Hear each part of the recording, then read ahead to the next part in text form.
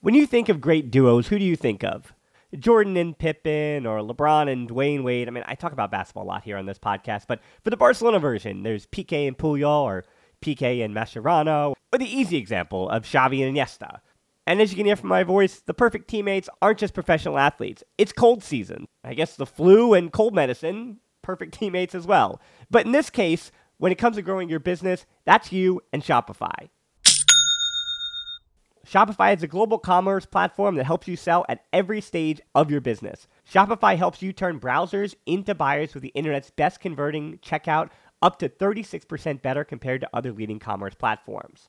To be honest, I've been doing this show long enough, and as I mentioned, it's cold and flu season. You hear it in my voice, especially during the holiday season. So whenever it comes to this business, anything that I can set up and kind of have working in the background that I know and can trust is just plugging along without my attention.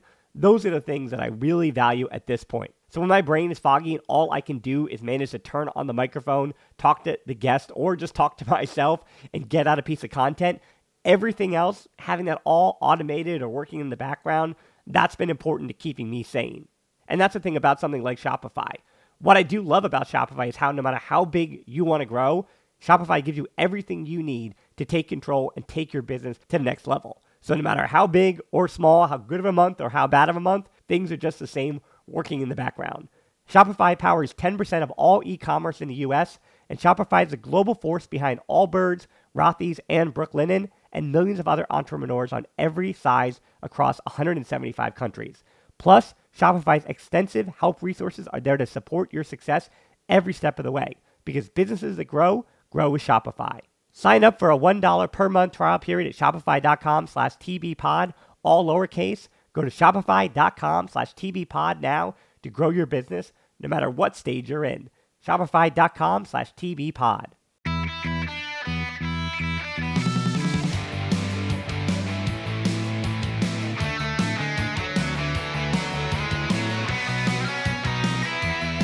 Hey everybody, so I know that I promised that there would not be any podcast, there would not be any content this week, but you know me, unfortunately, even though I am away, I don't have any of my video stuff or anything like that, I did watch the Barcelona 3-0 win over Villarreal, so as expected, I'm going to have a few things to say.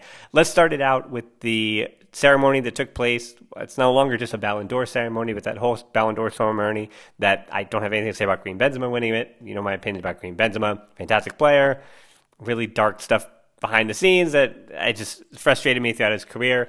If he had behaved himself a bit better, maybe I would be at least a little more forgiving of a Los Blancos player winning the Ballon d'Or, but totally get it. He scored a bunch of goals on the team that won the Champions League. All that stuff. Anyway, for Barcelona, though, they took home their second back-to-back Ballon d'Or on the women's side for Alexis Putellas, and their back-to-back Copa trophy winner, and that being Gavi following up Pedri.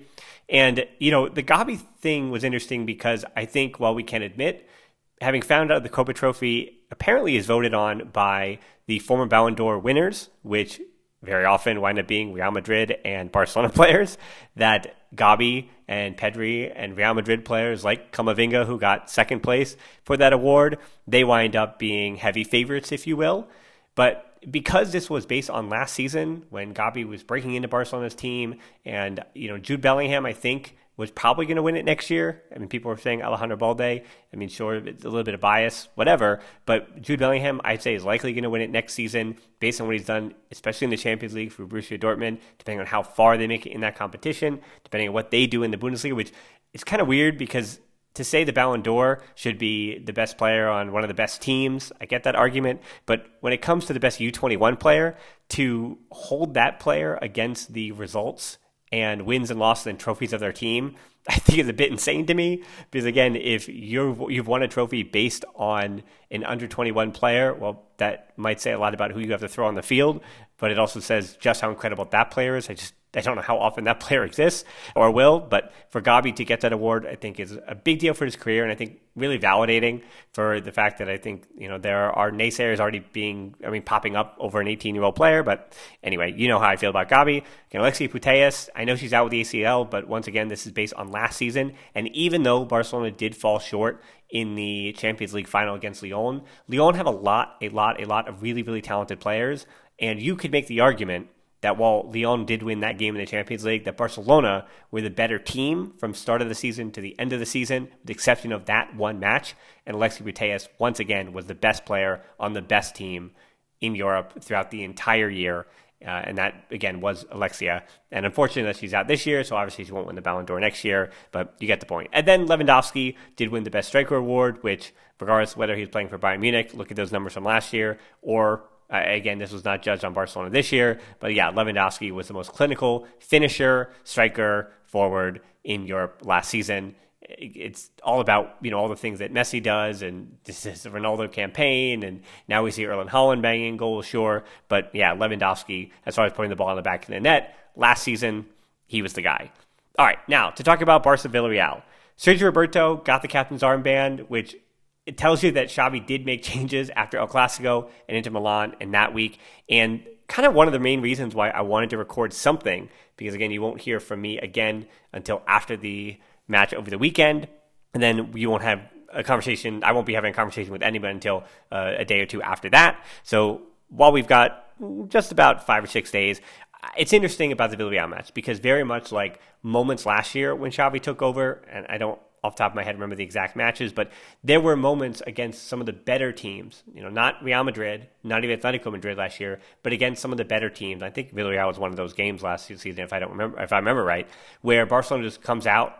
And I think it's really easy to disparage Villarreal after this match. I even saw one of the friends of the pod kind of say that, this wouldn't have happened against Inter. Like, this Villarreal match doesn't happen against Inter because Inter were, they were playing 5 at the back, but they were just defending about a lot better than Villarreal were. But that said, prior to this match, Villarreal had the best defense in La Liga. So it's one of those things where I don't really want to disparage Villarreal. I want to say that they came in and they were probably expected to do a bit better, but it was also in defense of Villarreal, Barcelona basically went nuts in 7 minutes. That match ended from the 31st minute when the first goal was scored to the 38th minute when the third goal was scored, and that was it. That was the fat lady had sung, and Villarreal were done and dusted. And as I said, Sergio Roberto getting the captain's armband, that meant that Busquets did not start, which, while Xavi did defend him, you heard the conversation, the argument that Laban and I had on the pod last week about Busquets, about what Xavi should be doing with him moving forward, what the plan should be this season even. And at least to bench him, I wouldn't say even bench, because that's unfair, right? If we say bench Busquets, then that views the lens of quote-unquote replacing him or having everybody else in the squad have to deviate from Busquets because he's a captain, because he's a linchpin as the pivot for Barcelona. But I think it's a bit unfair to everyone else. It's not that Busquets was even benched today. It was that Frankie de Jong deserved, based on even what we've seen in limited action in the last few games, he deserves to get a shakeout at the pivot position. Busquets just played 2 full games, 90 minutes last week against 2 major rivals. So Busquets deserves a little bit of time. He didn't play 90 minutes, he didn't come out of class. But anyway, you get the point. He played and started against Real Madrid and against Inter Milan and the 2 matches before that. So it was time to rotate Busquets, and de Jong has to be the guy. And so that's why you didn't see Busquets start this match. And I think if we view this conversation more through the lens of Frankie de Jong, and if he gets his salary adjusted and makes sense in the wage structure, what does that mean for the team moving forward? Because that answers a gigantic question moving forward if Frankie de Jong is that answer. And I think it's totally fair to watch this match and ask that question again. Like, there was a sequence there in the 58th minute with Frankie de Jong where he had this pass that split 2 defenders and that allowed Barcelona to get off the races. And that's what you want to see. You want to see him collecting the ball from either one of the fullbacks, or in this case, it was Ter Stegen under pressure. You want to see him turn immediately, not take that other touch that moves him forward, or even if he bypasses one of those attackers coming forward on the press, it's hard to get by the second with some kind of dribble action, especially when you're the pivot and you're exposing your back line if you lose the ball. So to see him turn the way he did, and then with his left foot, I believe, so it was the opposite foot, non-dominant foot, play a ball about 25 yards out to the wing to get Barcelona off to the races. Like, that was really, really good to see from Frankie de Jong. And he had quite a few moments of that. I thought his defensive positioning was decent to good today as well. Frankie de Jong cut down a number of attacks, and it was what I was arguing with Lavan about, where between Pedri and de Jong today, we saw a bit of them doing what I saw from Tchouaméni and Kroos. They were oscillating out for one another, where once de Jong for very rare moments. I think it was 2 or 3 times when you saw Jong push higher up than Pedri with some kind of dribble action, and Pedri would just slot right in behind, fit in seamlessly. They didn't have, that being Xavi, didn't have to bring another wing back in, and Jong was able to try to continue his run. And once he got possession into the final third for Barcelona, it wasn't just stagnant. It was, is it going to be Pedri making some kind of run through to pull in? Was it going to be Ferran Torres coming into the middle? Was it going to be Fati coming into the middle? And that versatility and all of that movement, I mean, I haven't got to the goals yet because that's what I wanted to talk about here. It's not even 5 headlines. I've got one only headline, is that Ferran Torres looked better because there was much more dynamic running through the midfield and into the box. Ansu Fati looked better because there was much more dynamic running into the box from the midfield and from the opposite winger. Robert Lewandowski gets a brace today because, yeah, he's a really, really good finisher, aka the best striker in the world, yes, but there was also line-breaking passes that were opened up for the likes of Jordi Alba, who can hit those passes in a way that Marcos Alonso does not. Let's start there. And Alba also has better through balls on the ground than Alejandro Balde does at this point. I'm not saying that Balde won't, because Balde's fundamentals, and insane to say this, because Balde is more than 10 years younger than Jordi Alba, but Alejandro Balde's defensive fundamentals and offensive capabilities, both defensively and offensively, to find space and dribble with the ball 1v1 is more useful to Xavi's system, and he's been much more stable with his fundamentals than Alba has. But Alba, when you tell him to put a little bit of touch on that ball, he certainly can do that. He's probably the best crosser on this team at the moment, that being Jordi Alba, and he's defensively, yeah, of course, it's not there.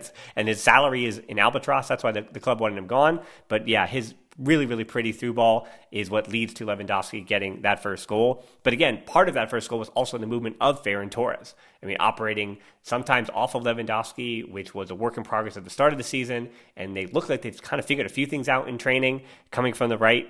And telling, too, that Ferran Torres has been better with working on the right, and that was part of the third goal there, with Ansu Fati finishing it off. Probably should have had the second attempt, but anyway, I guess the third attempt by rolling into the back of the net. But yeah, just like what we saw in El Clasico in that second half when Barcelona were pushing for that goal. Yeah, good work by Ferran Torres on the right wing. You know, he was kind of been put on the left wing because of need that the team has had, but I think there are a lot of questions being asked of that rotation, because the Ansu Ferran thing, I think what is becoming the prevailing idea is that one of Ferran and Ansu, as in players who can come inside and occupy space.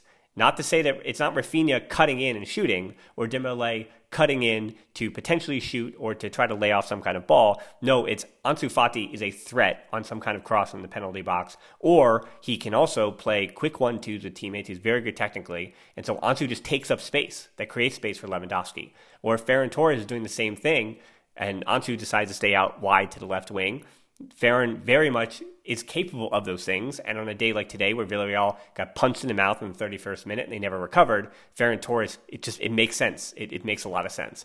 And so there is this perfect world where, but in this instance, it would have to be Ferran Torres on the left because Dembele's better position is on the right.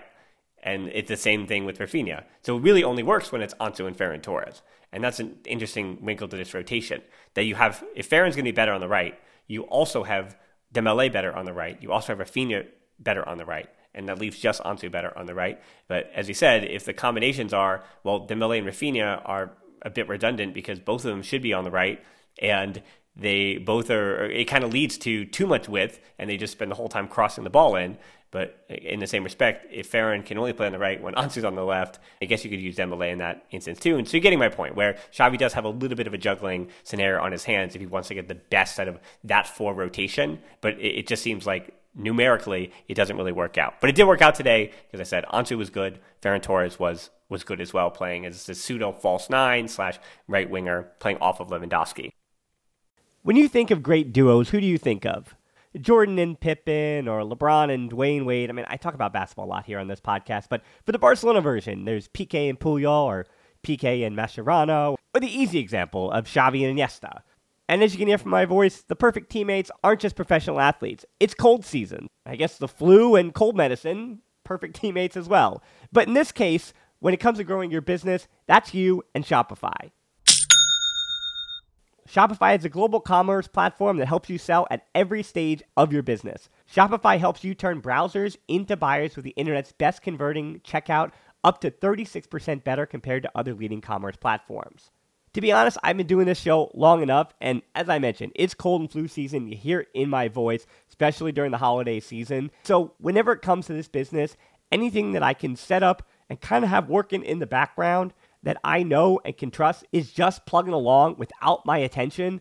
Those are the things that I really value at this point. So when my brain is foggy and all I can do is manage to turn on the microphone, talk to the guest, or just talk to myself and get out a piece of content, everything else, having that all automated or working in the background, that's been important to keeping me sane. And that's the thing about something like Shopify. What I do love about Shopify is how no matter how big you want to grow, Shopify gives you everything you need to take control and take your business to the next level. So no matter how big or small, how good of a month or how bad of a month, things are just the same working in the background. Shopify powers 10% of all e-commerce in the US, and Shopify is the global force behind Allbirds, Rothy's, and Brooklinen, and millions of other entrepreneurs on every size across 175 countries. Plus, Shopify's extensive help resources are there to support your success every step of the way, because businesses that grow with Shopify. Sign up for a $1 per month trial period at shopify.com/tbpod, all lowercase. Go to shopify.com/tbpod now to grow your business no matter what stage you're in. Shopify.com/tbpod. We're driven by the search for better. But when it comes to hiring, the best way to search for a candidate isn't to search at all. Don't search, match with Indeed. Indeed is your matching and hiring platform with over 350 million global monthly visitors, according to Indeed data, and a matching engine that helps you find quality candidates fast. Ditch the busy work. Use Indeed for scheduling, screening, and messaging so you can connect with candidates faster. Leveraging over 140 million qualifications and preferences every day, Indeed's matching engine is constantly learning from your preferences, so the more you use Indeed, the better it gets. Join more than 3.5 million businesses worldwide that use Indeed to hire great talent fast. And listeners of this show will get a $75 sponsored job credit to get your jobs more visibility at Indeed.com/Blue Wire. Just go to Indeed.com/Blue Wire right now and support our show by saying that you heard about Indeed on this podcast. That's Indeed.com/Blue Wire. Terms and conditions apply. Need to hire? You need Indeed. So I want to mention, too, on that second goal, Pedri wins it back. Gavi and the ref let them play advantage. Pedri and Gavi both really good today. Clearly that midfield for Barcelona, Frankie de Jong, Pedri, and Gavi were better than the opposition. They were better than Dani Parejo and his friends in the Villarreal midfield, and that's why Barcelona was so much better. And that kind of goes back to this odd adage where it is tough to say. When Barcelona don't get results, we definitely blame the back line, and you should, because that is the area of the team that is surely lacking when Ronald Araujo is out, when Jules Koundé was out, and Barcelona were desperate for just upgrades. I mean, they need an upgrade at the right back position. You can see that as well. So with that back line kind of taking the fault for the losses as well as questioning the forwards, why can't they score more goals? Why can't they figure it out? When Barcelona is better than teams, though, the first place I always look is the midfield. As I said, Pedri and Gavi were just better than their opposition today. So Lewandowski, for the second goal, though, he did a ton of the work after Pedri and Gavi kind of got him there. Lewandowski calls his own number again, and that's 47.8% of Barcelona's scoring this season has come from Robert Lewandowski. Now, that number did go down just a little bit once Ansu scored the third goal, but it's just around the mid-30s, if you will, mid-40s, rather, if you will, for Lewandowski's scoring percentage for Barcelona this season, which obviously is, I would say it's way, way too high. I mean, let's say last season, if it was Aubameyang, and I'm not disparaging Aubameyang because he scored goals in bundles for Barca last year and helped them finish where they did in the league table. But if Aubameyang, a player like Pierre-Emerick Aubameyang, has 47.8% of your goals scored that season, you do worry quite a bit. But to have it be Lewandowski, I do worry a little bit less just because of how important he's supposed to be. The figurehead, this main figure up top that he's supposed to be for Barcelona, and he's contributing the goals that he's supposed to. And other than the games that we'll keep talking about, that is the Bayern game, the two Inter games, and Real Madrid, Barcelona has been fantastic this year, and they're just demolishing anybody that they should beat. And that's the whole thing about winning the Liga or keeping pace in the Liga. You just have to beat everybody you should beat. And along the way, Real Madrid will drop some points, but for Barcelona, it's a matter of continuing to get Lewandowski, putting the ball in the back of the net, and can he get some help, which he did today with Ansu Fati. Now, I did mention the back line briefly there. I want to talk about Jules Koundé, who it is tough because you watch this match and you say, yes, I know Villarreal weren't firing all cylinders, but he puts out fire at such a different level than everybody else, other than every other non-Araujo defender, I should say, in this team. In the 61st minute, against Inter and even against Real Madrid, I know Real Madrid had scored the goals that they did, but I don't think Koundé was fully even fit for that one. He looked fully fit today. And so again, I don't know about Real Madrid, but against Inter Milan, in the 61st minute, he shut down something that is scored by Inter Milan. And to have him back is so important. It's so significant, even for the remaining few games before the World Cup break. So hopefully for France, he's going to likely be called up for the World Cup, and I hope he can just stay healthy, because just having Jules Koundé back, that's not even Araujo, but just having Jules Koundé back, this back line is so much stronger, so much better. And again, just the belief that you can have in the back line to solve something through Jules Koundé, because of his ball-playing ability, yes, but also his physicality and his ability to cut out that space is just tremendous. So subs come on: Bellerin, Busquets, Rafinha, Dembélé, Piqué, and it's a tough one here because I haven't seen Xavi's press conference. I don't know what he's going to say. Again, now that I'm in Europe, for my European listeners and things, I don't know how y'all do it. It's like 11:30 right now as I'm recording this, and that's 11:30 in, I don't even know what time I'm in. I'm in German time, whatever it may be. So 6 hours ahead of where I am on the East Coast. So I don't know how y'all do it. But the press conference for Xavi, I don't have time to watch that and record this. So I don't know what he's going to say, but I would assume that Busi, Rafinha, Dembélé, Piqué in particular came on. Now, Bellerin probably came on because he was finally healthy again.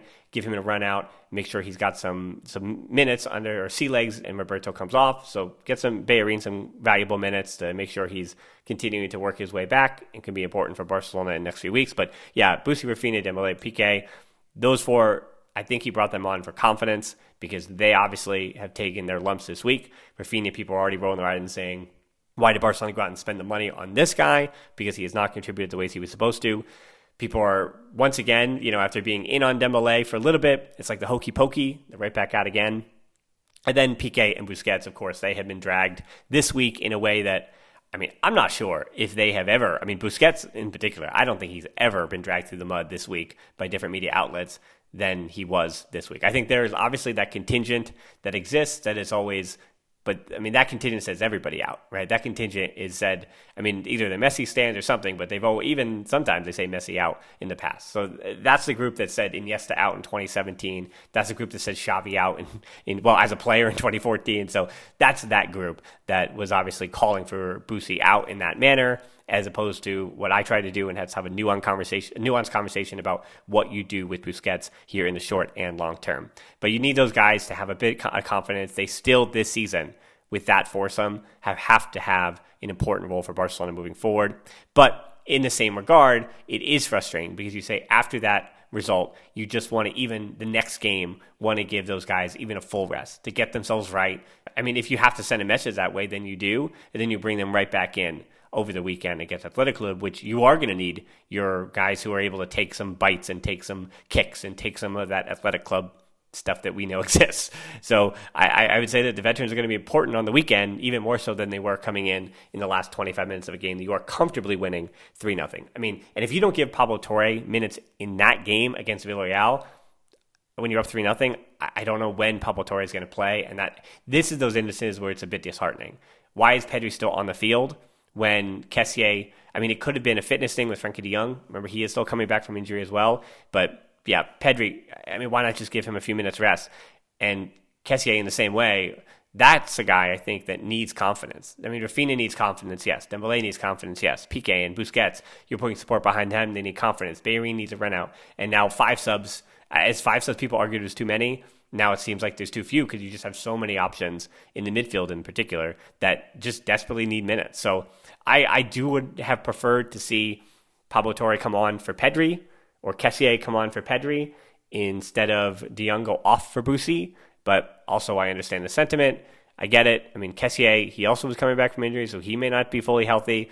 But yeah, this Pablo Torre thing, it's pretty frustrating. But as I said before, as a young player, he's still a teenager. If he's not willing to be a little bit patient, remember, he got here 2.5 months ago, and in that time, Barcelona had a preseason in the U.S. as he was getting acclimated, and then they wind up, and he played in the preseason too, but then obviously they come back to Spain, and they hit the ground running. In the Liga, they're getting results, things are happening, and then the Champions League goes the way it does. So Pablo Torre, he's not getting many minutes just because Barcelona are coming off a week where they played two of the most important games, arguably the two most important games of the season, if they wind up not keeping pace in the Liga and the Champions League winds up turning out the way that we expected to. So if those two things happen, we're going to look back at this past week and say that was the most important week of the season. So it's no surprise that Pablo Torre isn't playing at this moment, right? You can't just put faith in a 19-year-old when potentially Xavi and that locker room, it's not to say that they're odds of each other, because again, he's defending Piqué, he's defending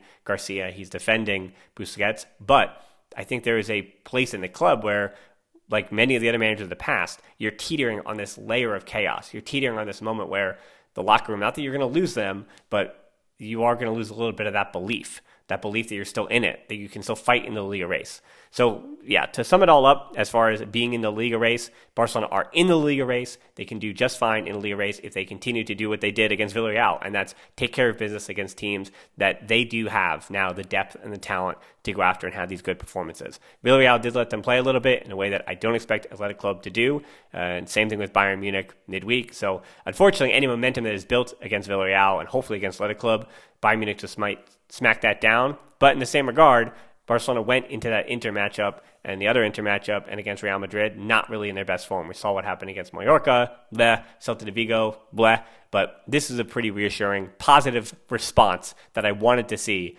after the events of last week. So things are pretty positive. That's why I talked for 20 plus minutes here to you. So I do appreciate everybody sticking around, whether it was on Patreon. I did make this one free for everybody, so those on YouTube. This is on the podcast feed as well. Originally, again, it was supposed to be just for Patreon, but here I am yammering way too long. I have to use this content everywhere I can do it. So it's time for me to go to bed. I know I'm in enemy territory right now in Bavaria, but I'll leave you with, I guess I got to whisper it here. They want to say Tschüss, but it's Forza Barca. So Forza Barca, everybody. I'll talk to you soon.